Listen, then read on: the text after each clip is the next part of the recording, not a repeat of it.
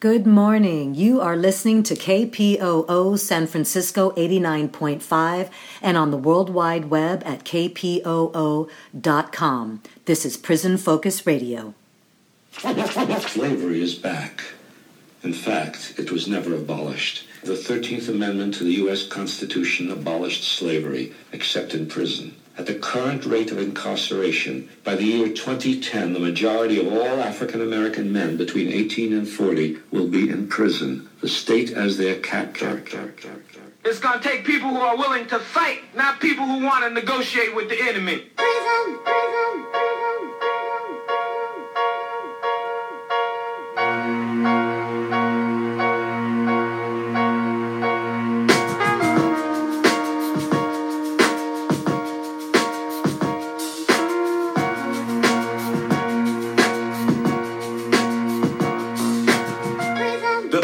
Life containment, where reform and discipline are labeled enslavement. From rites of passage to stacking the raiments, sporting the iron bars, just gracing the pavement. It's just like cavemen from the pages of myth, cohabitating in darkness while we wallow in filth. Generations of jewels will trickle down to abyss as blood stains these prisons like the pyramid glyphs. Guilty or innocent agents of government treat our hoods like picking ground. Schools to tenement, all sagging uniform as thugs. They represent racial stereotypes. A profile for the oppressed. When you witness genocide every day, you get the hint that the ghettos are cold like a lab experiment. As young women and men street hustle before they 10, graduating from juvenile halls, enough to remember to the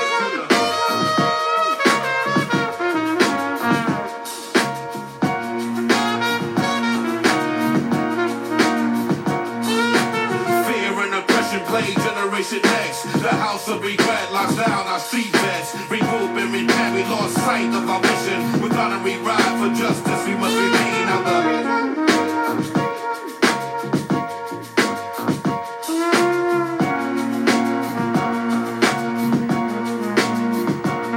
we trade wisdom for greed, trade life for wealth. Fools wait for lockdown, find the knowledge of self. I bang hard on the left and never fiend for cream. If you borrow, you owe it. If you take it, you know you're going to the penalty for criminal states. If you're herb or bird, man, you study running from jakes. I circle with street soldiers that build and plant states. Be the land for Babylon, my skills educate. In these United States, there stands no debate. The restriction of law makes us communists of hate. New world, a new focus. The streets need to deal with new purpose. The eldership is lacking. The circus of misguidance is deep. In prison state of mind, I have you dead in the street. Yelling PIMB and you stress. Fake player cards to rest. Tell youth to stay in school, research and manifest. Slave ways from the whip to the gaze. From streets to the caves, we stand judge, poking dagger. 12 heads decide if you keep your street swagger. Don't be between bars, this crazy world gets fatter. I'm a key fucking lesson, wise don't the mad hatter. Rock a hog up my dog, cause I deal with life matters. It's strange in the side of my people and what's sadder. We make devils pie and put our hands in the batter.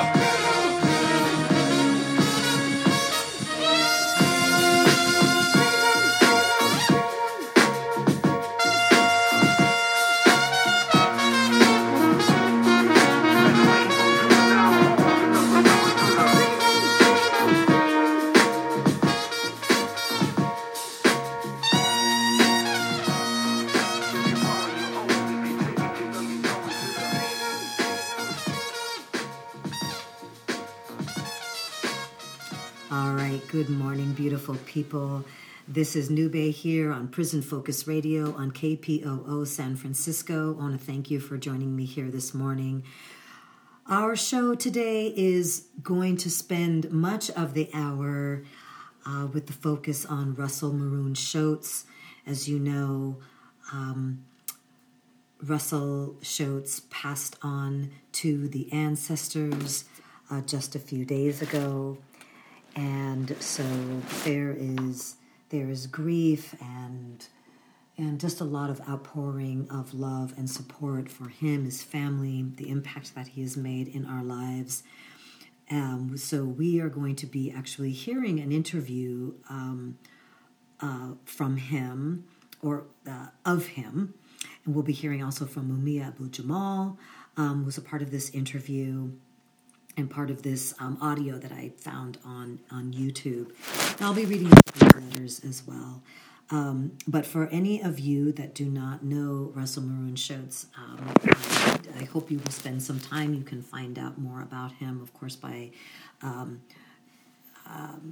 going to the San Francisco Bayview National Black Newspaper and Abolitionist Law Center, and of course, good old Googling. But he is a tremendous human being that, again, has made a huge impact on all of our lives, especially those of us that are abolitionists, prison human rights activists, and supporters of political prisoners, and of course, the Black Panther Party. So, all right, without taking any more time, because we need as much as we can to get through this show, let's get to it. Here we go. All right, I'm going to start with a letter that was sent to us by Troy T. Thomas, also known as Asar Imhotep Amen, PhD. And he sent a couple of Post-its along with this letter. And the first one is, Dear Sister Nube Hotep, here is my latest essay for your consideration to publish. Feel free to edit it down, as I realize it's a little long. It's an angry critique, but it's the God's honest truth that our folks need to read. Hotep, Bro Asar. And the other Post-it says, Brother Asar is an African-centered theorist who is thoroughly committed to the African-centered imperative, one that is grounded in the creation and utilization of culturally specific frameworks in order to understand and create solutions for humanity, building for eternity. All right, and this letter came with a letterhead, Pan-African Strategy and Policy Research Group. And the title is, What Working Poor Black Folks Need to Realize as We Protest for Better Conditions in America, by Asar Imhotep Amen, PhD. A View from the Bridge, Revelation from Ancestor Derek Bell. Black people will never gain full equality in this country. Even those Herculean efforts we hail as successful will produce no more than temporary peaks of progress, short-lived victories that slide into irrelevance as racial patterns adapt in ways that maintain white dominance. This is a hard-to-accept fact that all history verifies. We must acknowledge it and move on to adopt policies based on what I call racial realism. This mindset or philosophy requires us to acknowledge the permanence of our subordinate status. That acknowledgement enables us to avoid despair and frees us to imagine and implement racial strategies that can bring fulfillment and even triumph. Accepting racial realism means that our philosophy, our mindset, must look upon reality anew. As African-descended people, we are inevitably confronted with ourselves in a Black reality. So as Blacks, we must create and embrace new political strategies that focus on liberation, not incremental progress. Black intellectual efforts must be weighed against its potential for freedom and the certainty of Black people's subjugation and death. Black social political theory must be guided by the harsh realities of anti-Black racism, not the idle faith of a never-dawning tomorrow. Struggle is not enough. As Frantz Fanon reminds us, challenging the colonial world is not a rational confrontation of viewpoints. It is not a discourse on the universal, but the impassioned claim by the colonized that their world is fundamentally different. In other words, it is now clear we are facing an implacable enemy whose avowed objective is world domination by whatever means and at whatever cost. There are no rules in such a game. Up to this time, acceptable long-standing American concepts of fair play must be reconsidered. We must develop effective methods to subvert, sabotage, and destroy our enemies by more clever, more sophisticated, and more effective methods than those used against us, i.e., we must disrupt, dismantle, and defeat racism, white supremacy, at all cost. Liberation is a question of consciousness. Decoding the games of liberals, conservatives. These are code words for groups of white supremacists who have developed a cultivated technique for dealing with Black people. The word liberal is associated with many good things. It indicates tolerance, open-mindedness, free thinking, open-handedness, generosity, and big-heartedness. The word alone is powerful enough to attract individuals. Who wouldn't want to belong to a group of people that have these qualities? The word liberal also has a distinct political meaning. In political rhetoric, it is considered left-wing. The uniting of political philosophies to wings brings about an immediate perceptual association with birds of flying. One of the cornerstone symbols of white domination is the big bird called the eagle. The eagle is a big-eyed, smart predator that surveys the landscape and then calmly waits out its prey. The intended prey is lulled into thinking that the eagle is not integrated or interested and is harmless. However, that is part of its game of deception. The eagle has every intention of attacking its target. The prey will never know when and where the eagle will strike. The same eagle has both a left wing and a right wing. Both wings are part of a predatory creature that seeks to devour its victim. The left wing, or liberals, have done much to derail, mislead, and deceive Black people. This assessment is based on the history of white liberalism and its relationship to Black people. Liberals have never pushed for the dismantlement of the worldwide system of white domination. At best, the efforts have produced a piecemeal level of set-asides that Black people are supposed to be grateful for and contented with. The liberals want to control Black people in a less harsh, rigid, and yet far more deceptive manner. This is part of the yo-yo effect, or bouncing back and forth between the confusion of the left wing and the right wing, while in reality, both sides are the white wing. One side points a finger at the other to explain why the degrading social and economic conditions of Black people have not changed.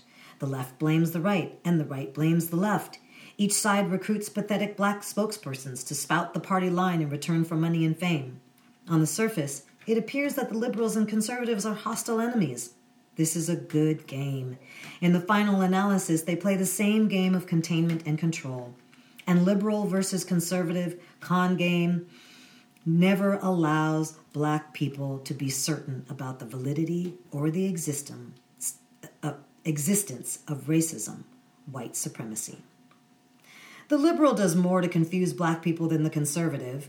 The liberal is a real magician. He blurs the image of the white supremacist. With a liberal around, it's hard to see the antics of the racist in clear focus. His words, gestures, and public appearances are acts of very great deception. He wants diversity and to have a few rich Black people at the pool party.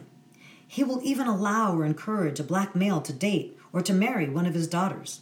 However, this behavior has nothing to do with the attainment of real power. The right wing will at least indicate that they are for maintaining the existing structure of racial domination. The liberal will mislead and purposely delude Black people into believing they are against the system. The inconsistency of the left and the right messages are painful and confusing. The one consistent dynamic is that the pattern of domination does not change. Addressing the white elephant in the room. The European American community's drive to disguise and conceal their culpability and guilt in the destruction and oppression of Africans through their collective societal institutional arms requires American society, both whites and its Black victims as well, to operate in a kind of collective psychosis. Everyone appears to operate in a blatant denial of the true history of Africans in America with 3 Ks, and the continuing contemporary legacy of that history, which allows whites to feel secure and positive about themselves and to project themselves to the world as the apex, standard of civility, and high culture, with the implied beneficial psychological, economic, political, spiritual, etc. outcomes for everyone. Thus, maintenance of the psychological comfort level of European supremacy in American society requires, or demands, in fact, this kind of collective denial or psychotic behavior and functioning among Africans in virtually every aspect of American life. Consequently, the Black race in America is literally forced to, and is reinforced, rewarded, applauded, etc., for functioning in a state of collective mass psychosis. Within this context, Africans in America with 3 Ks are reinforced for suppressing and or denying their true racial cultural identity and history, i.e., their integrity as human beings, for remaining ignorant of their true history and culture in the world, and for internalizing as much as possible a Eurocentric consciousness. This is, in my view, the ultimate statement of psychological cultural oppression, which is illustrated by the African psychological predicament in America and throughout the world. In fact, I think the ancestor Dr. Chancellor Williams, author of The Destruction of Black Civilization, said it best when he said, and I quote, "The whites are the implacable foe, the traditional and everlasting enemy of the blacks. The necessary re-education of blacks and a possible solution of racial crisis can begin, strangely enough, only when blacks fully realize this central fact in their lives. The white man is their bitter enemy. For this is not the ranting of wild-eyed militancy, but the calm and unmistakable verdict of several thousand years of documented history." So, I find it quite inconceivable that the white man dares to think of himself civilized, given his long psychopathic history throughout the world.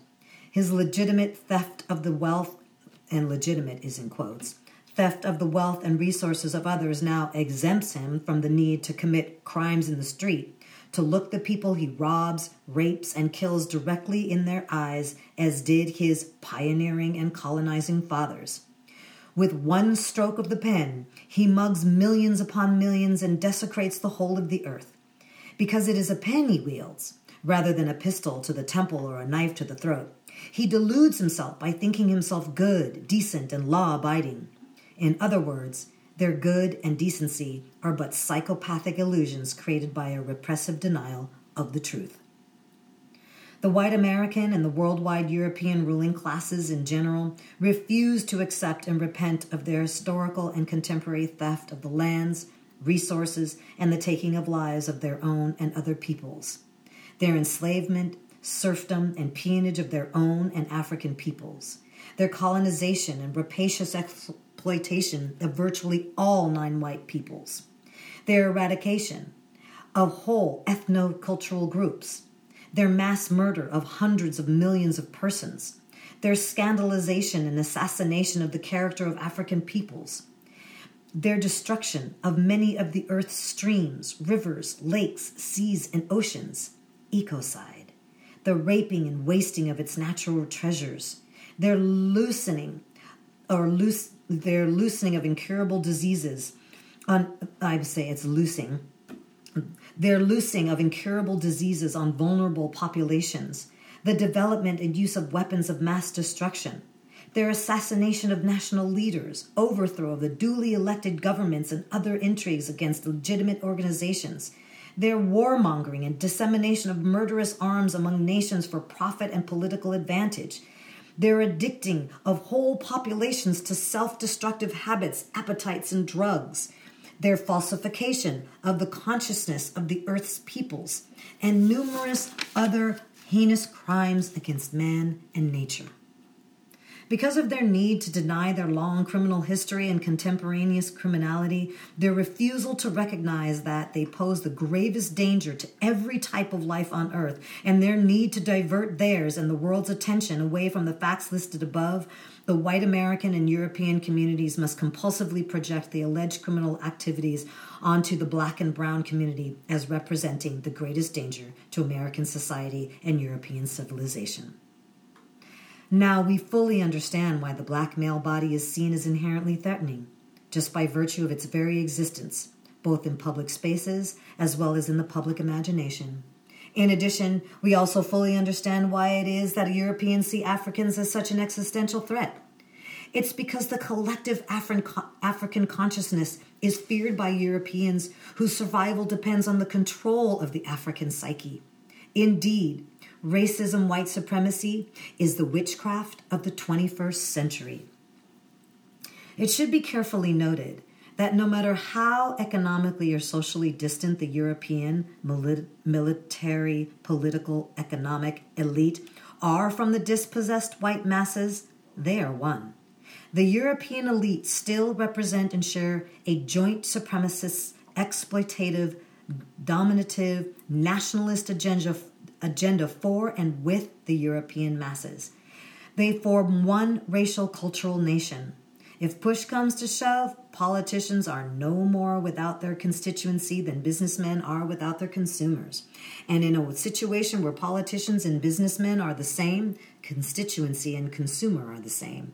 Therefore, European politicians, businessmen, having the European masses as their constituency consumers, cannot truly risk alienating them in a game of racial politics, especially Black Lives Matter, George Floyd protests. Because if they know nothing else, they know that in a politico-economic system grounded in white supremacy, the European masses' loyalty is first and foremost to their whiteness, as world history more than verifies for the past 5,000 plus years. Unless the European elite can make the non-European masses as blindly loyal to them as the European masses are, even though for different political reasons, they cannot take the chance of blatantly forsaking the European masses, but so far in extending support, which in the end benefits them, to the causes of non-European masses. This is especially true if those causes undermine the resources the European masses require for basic survival. Said another way, if it arises at some point in the future that whites have to make a decision between feeding their children and black children, irrespective of what kinds of laws are on the books, they are going to feed theirs and starve ours. Therefore, race precedes class in the European mind, whether that European mind is dispossessed, poor white trash, or elite. This we should remain cognizant, no matter how doggedly radical, liberal, and progressive Europeans work to convince us that we're in the same class boat with them, because nature aptly reminds us that every parasite requires a host. Whatever the reason, whatever the source, consistently, historically, Europeans have demonstrated that they understand that they are our enemy, whether we want to see their hatred for what it is or not. Final truths that we must face as a people. In all of our brilliant African-centered analysis of the origin and continuity of the Europeans' pathological level of racism, white supremacy, what makes us believe white people will change? Because we've come to clearly recognize that all of their humanizing change has come in form and not content. So why would it be in any way productive for us to envision their politicized claim to humanity as even a most trivial concern in our search for black people's social, economic, and political empowerment? Because at the end of the day, we cannot analyze the enemy as an historical, incurable psychopath and then create a future where we are one. Given historical and contemporary fact that the universe of tomorrow will in all probability be imbued with African optimism does not necessarily speak well of a future African presence. In the final analysis, we must seriously ask, does not history, his story, deny the possibility of really civilizing and humanizing those who by nature are psychopaths? That the majority of Africans' focus is invariably on helping Europeans change into something they are not should tell us something. These qualifications for racist thought and behavior again and again, and despite evidence to the contrary, make their return of love to us a living possibility. The mentally oppressed will find a way, even in the light of truth, to gain the approval of those they love to fear, even if it means the blatant denial of their birthright and disrespect of their ancestors. If only we had the time to get them to see the error in their ways, their short-sighted vision of our enemy. If only we had the time, which we do not. They will just have to become courageous enough to follow what they see African warriors do on their own or lose their place. Indeed, history does not forgive those who lose their way. It is undeniable that black people have been engaged in a protracted struggle against the forces of racism, white supremacy for more than 5,000 years plus. That struggle has been unrelenting despite the brief periods of apparent progress and the passage of laws that gave the illusion of progress in race matters.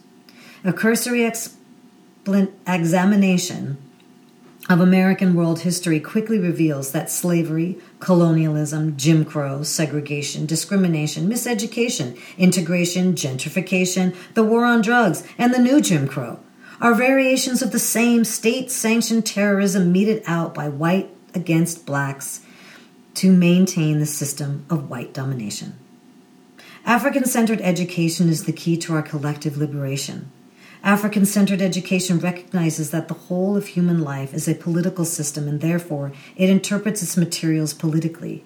It is political, economic, and military action that must change our circumstances as a people. If those things are not applied in the context of our education, then we are being educated to be servants, educated servants. Because it is the intention of Europeans that Black people throughout the world never escape their conditions of servitude. A higher education means that we will just be educated servants, nothing more, nothing less. Again, Africans throughout the world must deeply understand that racism, white supremacy is an integral, permanent, and indestructible component of this pathological society, and the idea of racial equality is fundamentally bankrupt. For all of these reasons outlined in this essay and much more, white people should never assume they know everything we know about them. In honor of the ancestors. Our deepest fear is not that we are inferior. Our deepest fear is that we are powerful beyond measure. It is our divinity, not our so-called humanness, that most frightens us. We ask, who are we to be intelligent, wise, conscious, African-centered? Actually, who are we not to be?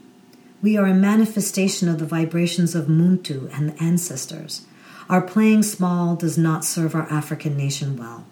There is nothing enlightened about cowering so that other people, especially Europeans, won't feel insecure around us. We are meant to shine as the gods do. We were born to manifest the glory of Muntu and the ancestors. It's not just in some of us, it's in all of us. And as we let our light shine, we unconsciously give all of humanity permission to do the same. As we are liberated from our fear and ignorance of self, our presence automatically liberates others. Final thoughts. The solution to the sickness of racism, white supremacy, is the awakening of the consciousness of African people to the divinity within. You cannot successfully oppress a consciously historical people. Once a people know who they are, they will always know what to do about their condition. Dr. John Henrik Clarke. May you find peace within the infinite spaciousness of your sacred conscious. Brother Asar Imhotep Amen, Ph.D. Feel free to write me at Troy T. Thomas, H01001, E3B-136-UP, also known or aka Asar Imhotep Amen, Ph.D., CHCF, P.O. Box 213040, Stockton, California, 95213. And now Russell Maroon Shoatz speaks. Completely go along with it. I'm cut off completely. In fact, this little get up I'm in now, this is like, I usually got the monkey suit on. I look like coming out of Dachau to Blinker someplace, with the stripes and all that. I haven't seen anything like this since I come in here. I've been here over a year and a half. I get nothing. Period. I'm in the control unit. This is Pennsylvania's Maryland. This is like the new joint in Colorado. The premier control unit for the whole state. Russell Maroon Shoatz, a former Black Panther from Philadelphia, has been a prisoner for the last 25 years in Pennsylvania's maximum security cell blocks.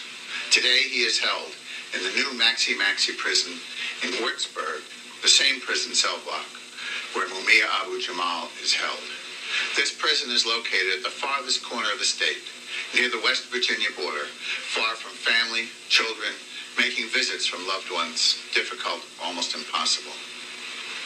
The interview was conducted by Dharupa bin Wahab, who spent 19 and a half years in prison on charges of which he was innocent, and was released only because it was found that the prosecution withheld information of his innocence from his defense attorneys.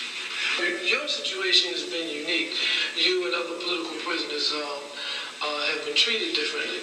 How long have you been in isolation, in this form of isolation? I've been in isolation within these 24 years, over 16 or 17 years. Not straight. off and on. But off and on, I've been in isolation. It was because of his politics as a Panther that Russell Maroon Shoatz has been persecuted inside the prisons. Cruel and unusual punishment by a racist criminal justice system where the numbers of prisoners, mainly from the Black and Latin communities, are growing at an explosive rate. Since this interview was taped, the Pennsylvania prison system has banned the electronic media in order to cover up the injustices such as the terms of confinement of Russell Maroon Shoatz. So actually, it's two joints for real. It's one joint that's a regular penitentiary that's out there, but everything behind these walls, you know, the building that Gomez is in, which is the death row building, and the building I'm in, they're all identical, but they're cut off, cut and run. I'm in the control unit, cut and run, and I'm being told that I will never leave here. How much time you have out yourself? An hour a day. 23 hours now. 23 hours, 3 showers a week, 5 hours of outdoor recreation, and that's it. The unit is completely self-contained. Everything that's done is done on the unit. The meals are brought in, they're preparing, they're brought in. Everything else is done right on the Your meals are served in the cell? They're served right in the cell. So you don't come out even to eat? I don't come out for anything except 1 hour, 5 days a week to exercise. What's that? That's a dog cage or something? That's a dog cage, single capacity dog cage, 12-foot fences, concertina wire, walls around the entire unit. So there is a common mythology about prisons that suggests that, these are country clubs. The politicians would have you believe that. Of course, nobody's rushing to come in here, are they? Imagine, if you will, doing life in your bedroom. And I mean, 22 hours. 22 or 23 hours, as is here now, a day. And another hour in a cage,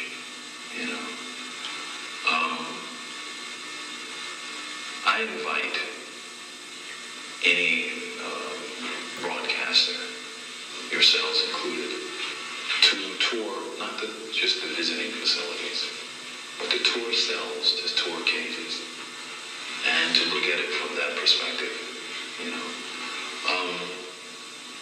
There are different kinds of prisons in different states and different systems.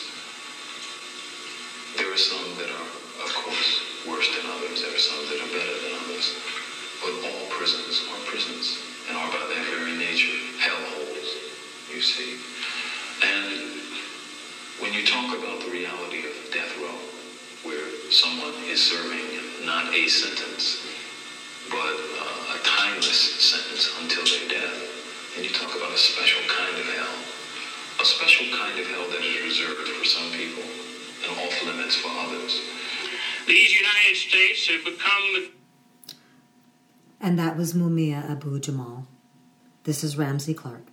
greatest gulag in the world by far.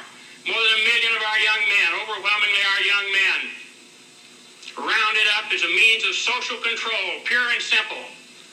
And all that talent and energy and imagination that ought to be home with us, destroyed and brutalized. It doesn't have to happen. We had a moratorium on prisons in the 60s.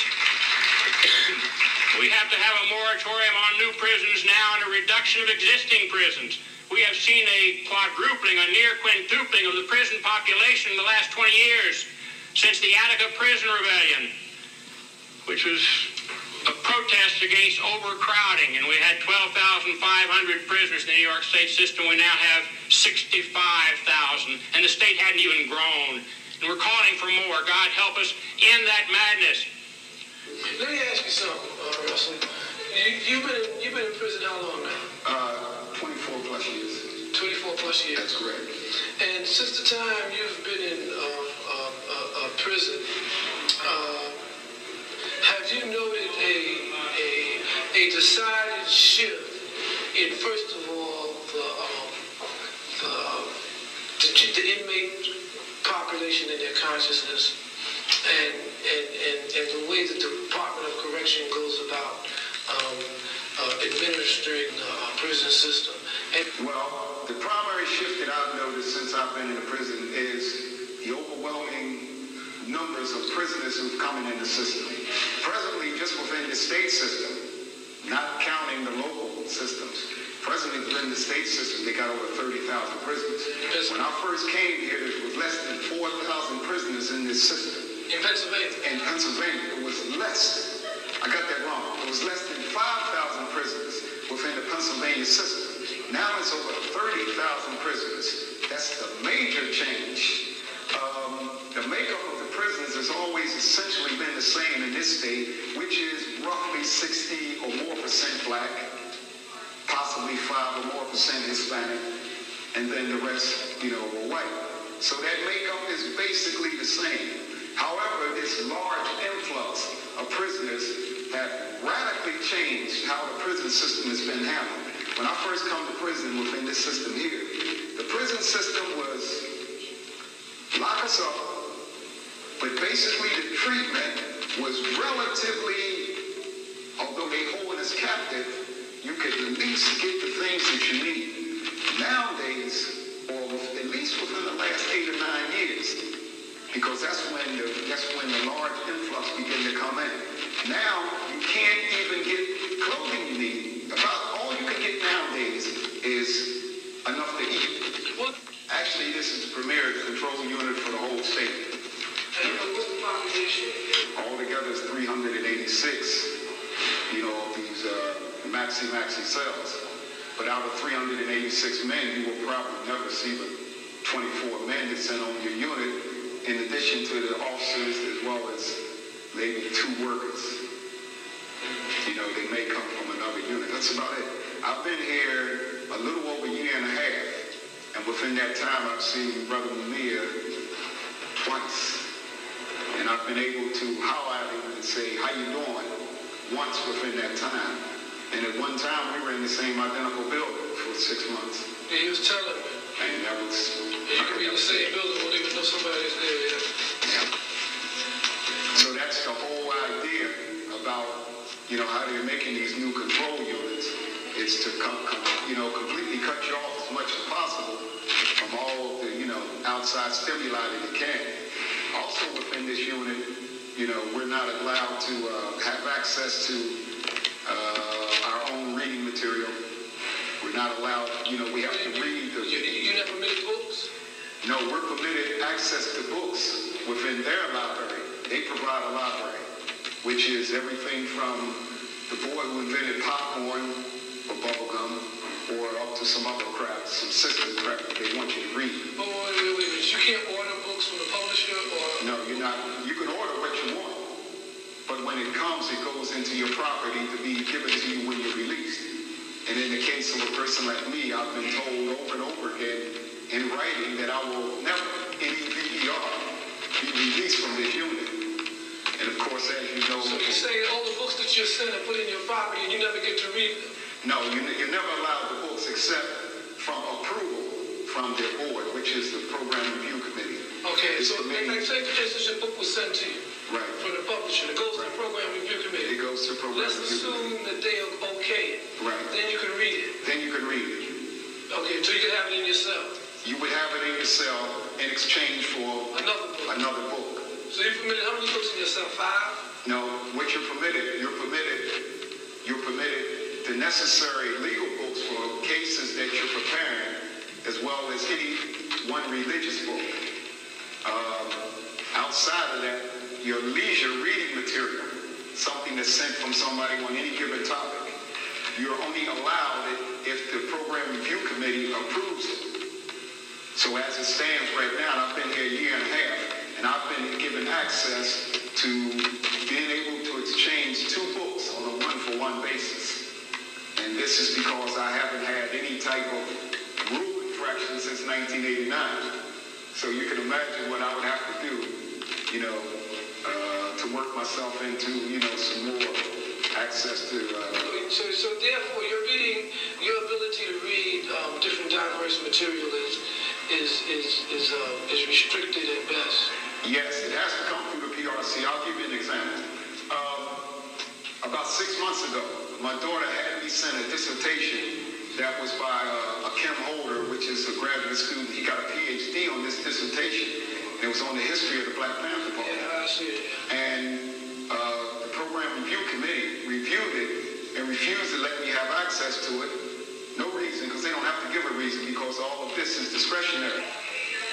And they make a determination on what you should read and shouldn't read. They make a determination on everything. Is there a criteria they're supposed to utilize? There is a criteria, but the criteria is so broad that it gives them wide latitude to determine everything within your life except a limited number of things. And amongst those limited number of things, of course, they have to provide for your safety. They can't kill you. They can't allow anybody else to outright kill you, except in a limited number of reasons, such as in the case of escape or to prevent you from, bringing deadly harm to somebody else.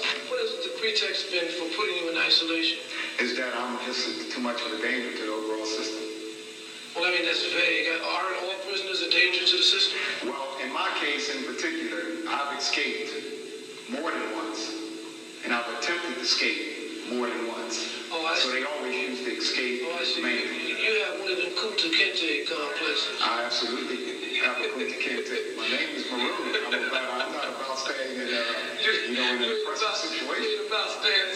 Hell no. Anybody who sits up in prison and don't try to go. I know we was trying to sit you down just now. Since you said you more comfortable staying. That's out the question. They must don't know what them guns and guards and fences and wire and all that crap is for. Which I might add to that, which is not really extraordinary. Because if my situation was so extraordinary, not saying that, I'm not in a category, that's outside of the normal category, because they don't have that many people within this whole system who escape successfully, on more than one occasion. However, the prison systems were built specifically to keep people here by force. Yeah. So that is actually a part of the overall dynamic. And in fact, this was a facility that they built for guys like me, because I'm amongst that small percentage, and most of that percentage, who whether they are escape risk or there are other risks that ordinarily that they feel as though that they cannot allow within the general populations within the other prisons, because they weren't secure enough. They built this prison specifically for that, according to their own words and their documents and whatnot. And I was sent here. In fact, I was told as far back as 1991. I was told at that time I was in isolation also. And I was in the courts and otherwise asking why, with my behavior adjustment, which was no infractions period, because other than wanting to go home, I'm out of prison. Because I don't see any reason to be involved in any type of infraction with anybody except for my own safety or whatever, something of that nature. So, in light of the fact that I was a model prisoner, I wanted to know, the courts wanted to know, my relatives wanted to know, people who was concerned about me wanted to know, how come I could not be released from the isolation? And I was told each time that each institution, that there was no institution in the whole state system that they felt within their judgment that would be safe for me, but they was building a new institution, State Correctional Institution in Greenville. And once this place was built, shortly afterwards, I came there in January '95 with the understanding from the other institution that I would be released, assuming that I maintained my good, behavior record. Have you applied to be released to general? Did you make? I've applied to be released to general population each of my 30-day reviews. They have a routine 30-day review. They review me every 30 days. And each 30-day review that I attend, and I attend most of them, I ask the same thing for the record. Allow me to be released. However, on my first review that I came here, I asked to be released, and I was told in no uncertain terms that I would never be released there. At which time I brought up. Who told you that? I was told that by Deputy Warden Varner. He's the Deputy Warden of Operations or something? He's the Deputy Warden of Operations, is mainly the top security man outside of the superintendent of the warden. Is that unusual? That an inmate, that a prisoner is told that they would never be released, despite the fact that the system, the Department of Corrections has a policy requiring objective review of the inmate status, but he's told from the onset that this is basically a formality and that he's never going to be released. Is that unusual? Are there other inmates that are told that? Well, it's not unusual to me because I've heard a little bit of everything since I've been in prison. But for purposes of the law, it's highly unusual because even that is outside of the right parameters that they're given by all the laws and all the regulations that I'm familiar with. That there's no such thing as a forever thing with any type of, in any status within the correctional system. Well, people have the impression that in the United States that the prison system is run based on some type of legal criteria, that the employees of the prison system are constrained by rules, that there's regulations that inmates must follow, and that if inmates follow the necessary rules, they're afforded certain privileges and certain concessions. If they don't, they're punished. And what you're saying, and what we hear you saying, is that in effect, except for the escape attempts that you have, which all prisons are designed to thwart, and that's the nature of prisons, to thwart escape attempts, that aside from that, you've been a model prisoner, but yet here you are in the maximum control unit within a maxi prison, handcuffed in a non-contact cage, based on your history in this system and not on your actual conduct. Is that what you're saying? That's absolutely the case. Do you think that's connected to your politics and to why you came to prison from the beginning? Well, not only is it connected to my politics, but it goes a little beyond that. In fact, I have been in the prisons with the top administrators of this prison when they weren't top administrators. In other words, I've seen them come up through the ranks because I've been here as long as most of them, and more than, as long as any of them, more than most of them. Let's just put it that way. And formerly, I've had contact with some of these top administrators, and in fact, I've had literally bodily, contact with some of these administrations. In fact, I escaped from one penitentiary, and one of the administrators, I was holding him hostage for a while. I didn't do any harm to him. I just didn't want him to get in the way of my attempt to leave the institution. The status of your case now. You've been in jail over 2.5 decades. What's the status of your case now? The status of my case is that I'm serving 2 life sentences, 19 and a half to 38 years, 5 to 10, 1 to 2, and 3.5 to 7. And all of these are running consecutive, which means that I have to finish each sentence before I will begin another one. In Pennsylvania, life is natural life. There's no years on life. The only way you can get rid of a life sentence within Pennsylvania, you have to be commuted. You have to get a commutation that's got to be signed directly from the governor.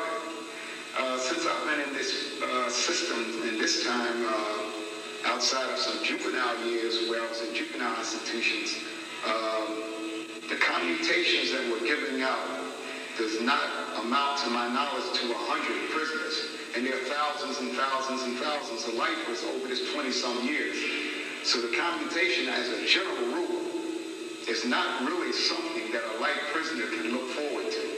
I don't know what the future holds.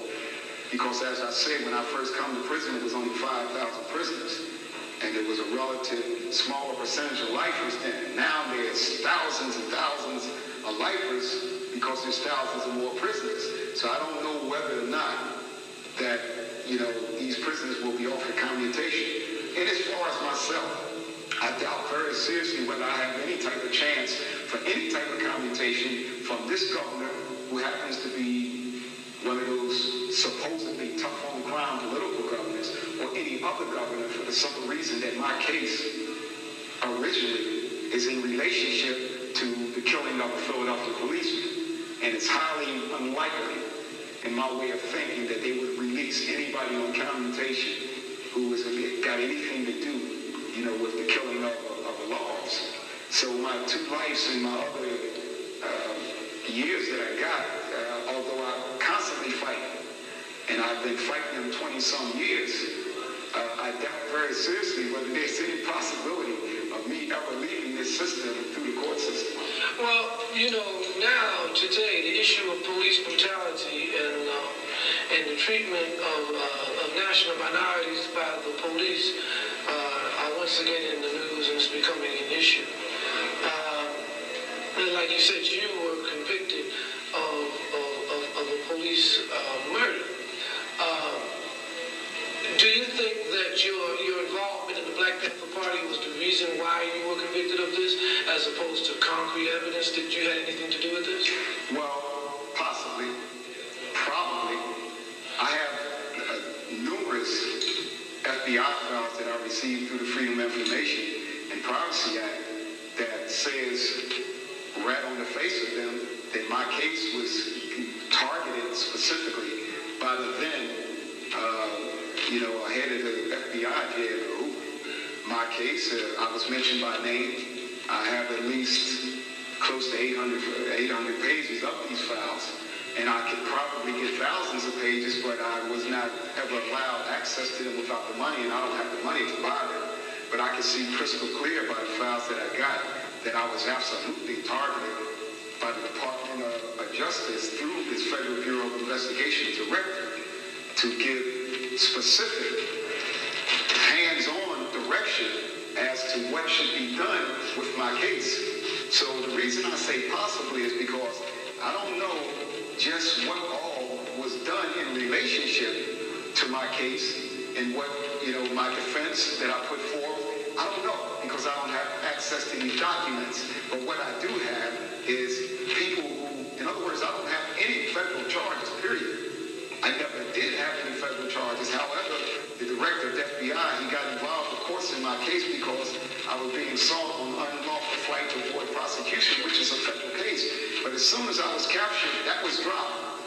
So nominally, there was not supposed to be any type of federal input. Nevertheless, I got these files where it shows that the Federal Bureau of Investigation, through its director, was into my case all the way up to, I don't know how far it goes, but it goes beyond the point where I was arrested and I was being tried. So I don't know what's there. I don't know without that whether or not, something is underneath what I do. Are you familiar with the Federal Bureau of Investigation's program called PRISAC, Prison Activist Program? Absolutely. Do you know that this was a national program in which they trained state and local law enforcement, correctional officials into how to deal with political activists such as yourself? Do you think that you were targeted under this PRISAC while you were in Pennsylvania custody? I couldn't say specific whether I was or not because I would have to have some documents to corroborate my ideas. But I do know this.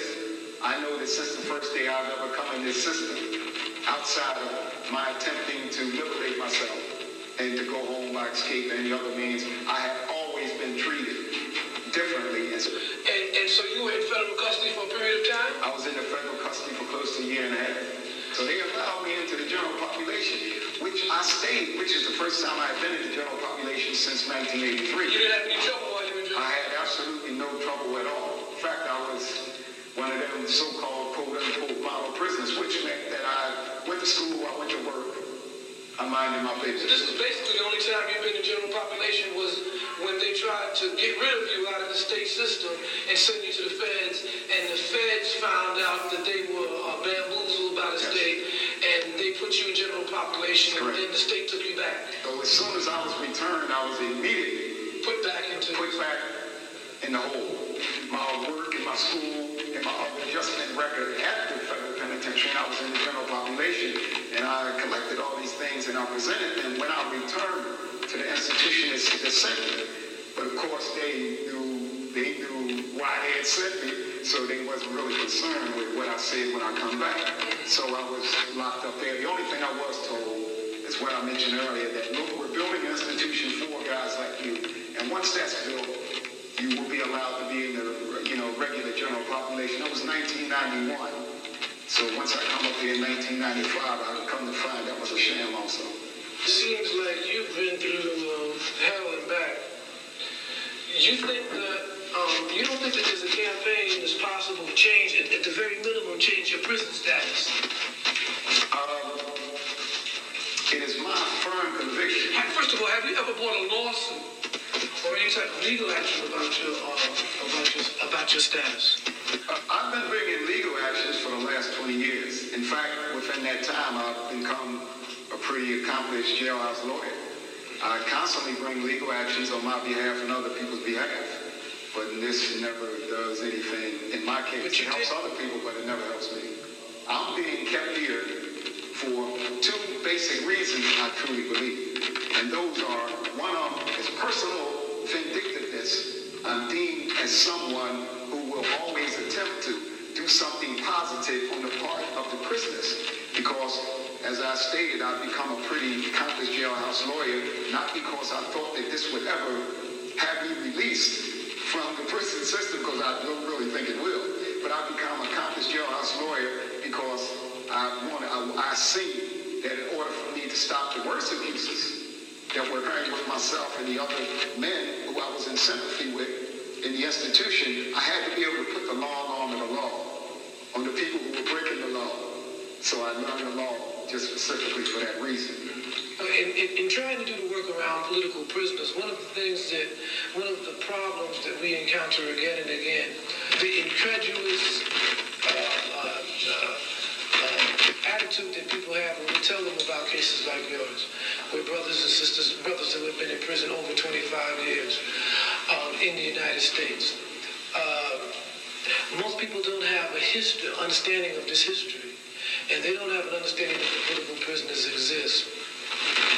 I'm not really concerned about myself or people like me. Of course, I'm being brutalized and whatnot, sensory and perceptual deprivation. However, we have much, much more pressing situations in mind.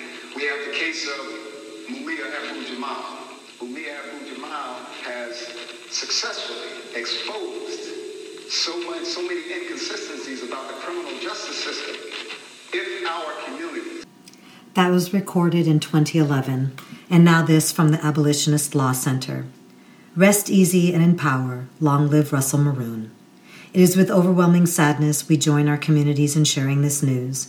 Our beloved friend, comrade, mentor, client, and inspiration, Russell Maroon Shoatz, transitioned from this life on earth today. After 49 years in prison, Maroon was finally released on October 26th. He passed away at his sister's home 52 days later, surrounded by the love and care of his family. There are few words, if any, that will do justice in describing Maroon, the impact he's had on all of us, the gigantic legacy he leaves behind. If you are reading this, chances are at some point you came in contact with Maroon, either directly or subliminally. Many projects in the struggle for Black liberation and abolition can be traced back to him, the contemporary political prisoners' rights movement in Pennsylvania, beginning with him. Some of us were lucky enough to know Maroon personally, and for that, we are infinitely grateful. We commemorate him by carrying out his life's work, by reaffirming our commitments to see the dissolution of empire and advance absolute, unconditional liberation for Black people everywhere. Maroon reminds us, history records the stories of multitudes who risked their lives to obtain or regain their freedom. 2012. We are grieving for Maroon. He has left us physically on this plane, but his spirit and visions live on in the movements he inspired and animated from a prison cell, the countless hearts and minds he filled with hope and wonder when so many of us felt lost and helpless, the iconic essays he wrote that will continue to galvanize future generations of young people in the struggle. In his own words, "Rest easy, fighting Maroons. There are many now and to come who will derive inspiration from your valorous examples, inspiration that will arm their spirits to fight the good fight, till victory or death." 1995. Rest easy and in power. Long live Russell Maroon Shoatz. This has been the year of the political prisoner. We just got through with the International Tribunal We Charge Genocide, and America with 3Ks Inc. was found guilty on all counts. Too many of our California hunger strikers are still being caged. Free 'em all. Free the land. All power to the people. Get ready for work week with Steve Seltzer.